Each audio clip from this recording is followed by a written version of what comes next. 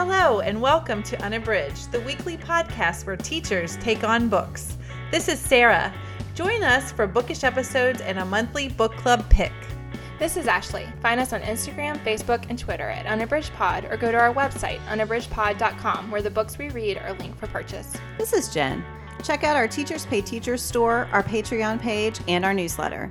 Please rate, review, and subscribe on Apple Podcasts to support us. You want opinions about books? We've got them. Hey there, everyone. This is Sarah. I am here today with teaching tidbit number 6. So when I was trying to think about something I wanted to talk about for this teaching tidbit, I was thinking that it's the beginning of December. A lot of us have been teaching online or in a hybrid model. And I was trying to think of something that you could use during this season of all different kinds of holidays that you could use for a creative outlet for your students. So what I wanted to talk to you about today is a tool that we in our district and us as ITRTs use all the time in classrooms, but I think it would especially be helpful for using it for creative projects while we're in an online learning environment in a way that we haven't been before. So the tool I wanted to talk to you about is Adobe Spark. It is a product from Adobe, which is known for its creative software like Photoshop. And what they've created with Adobe Spark is an opportunity for a fairly technologically inexperienced people and students to create really, really fantastic, high quality images and work. So there's actually 3 products housed within Adobe Spark, the Adobe Spark suite. There are 3. So one is Post, which is how you can create Instagram posts, social media posts, Pinterest. They have preset templates. They have ways that you can start from scratch, but it's all very user-friendly. There's tons of different fonts. And this product will allow you to give your students some creative space to create something, but it doesn't let them kind of go off the wall and spend tons of time like picking out the perfect font color, because there are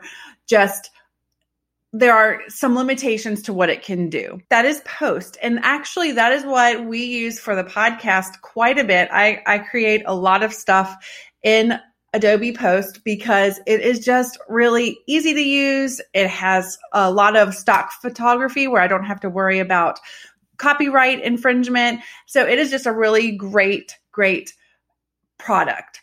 The second thing that they have is video. So you can actually create a really quick video and it walks you through step by step in the template format. So students can actually upload pictures, they can put music to it, and it's all housed within this product. And they're not starting from scratch, which I think is what really as teachers makes us a little leery of doing video projects because it just takes so much time. But this product allows students to kind of create,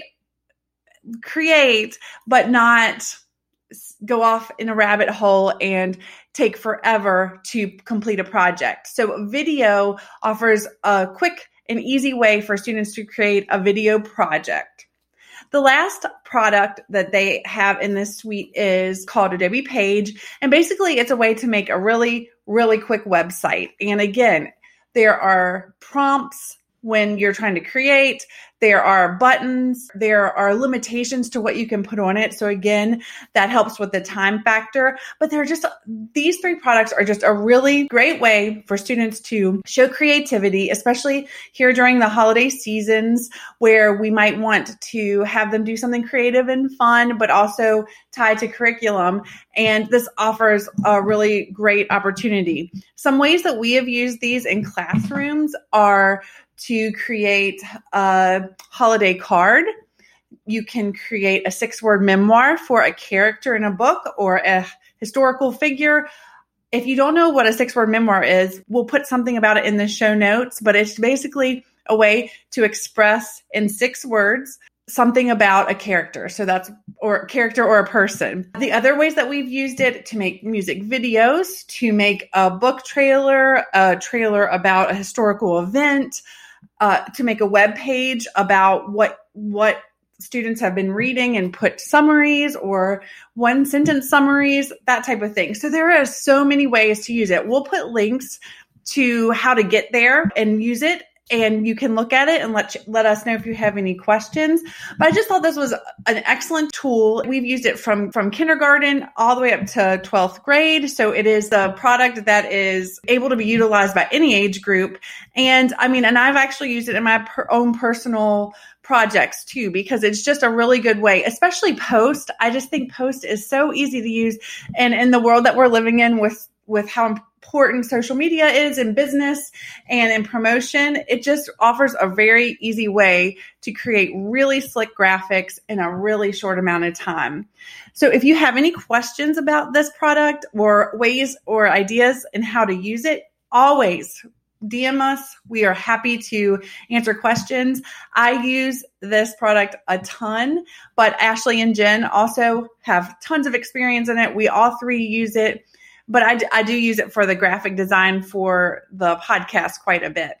One more thing before I go, Adobe Spark is available on the web at spark.adobe.com. But there are also apps for mobile devices like your iPhone or your Samsung phone and iPads. You can also download the apps as a bundle, or you can choose just the one that you want out of the three that I spoke about. Spark also has some paid features, but we all use, even for the podcast, we all use the free version.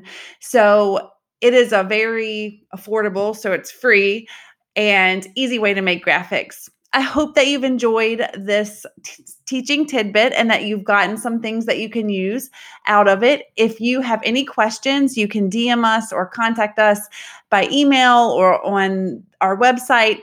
And we will be happy to help with any ideas or any issues you have. But we really think that this is a great product, and we hope that you will give it a shot. Thanks for listening.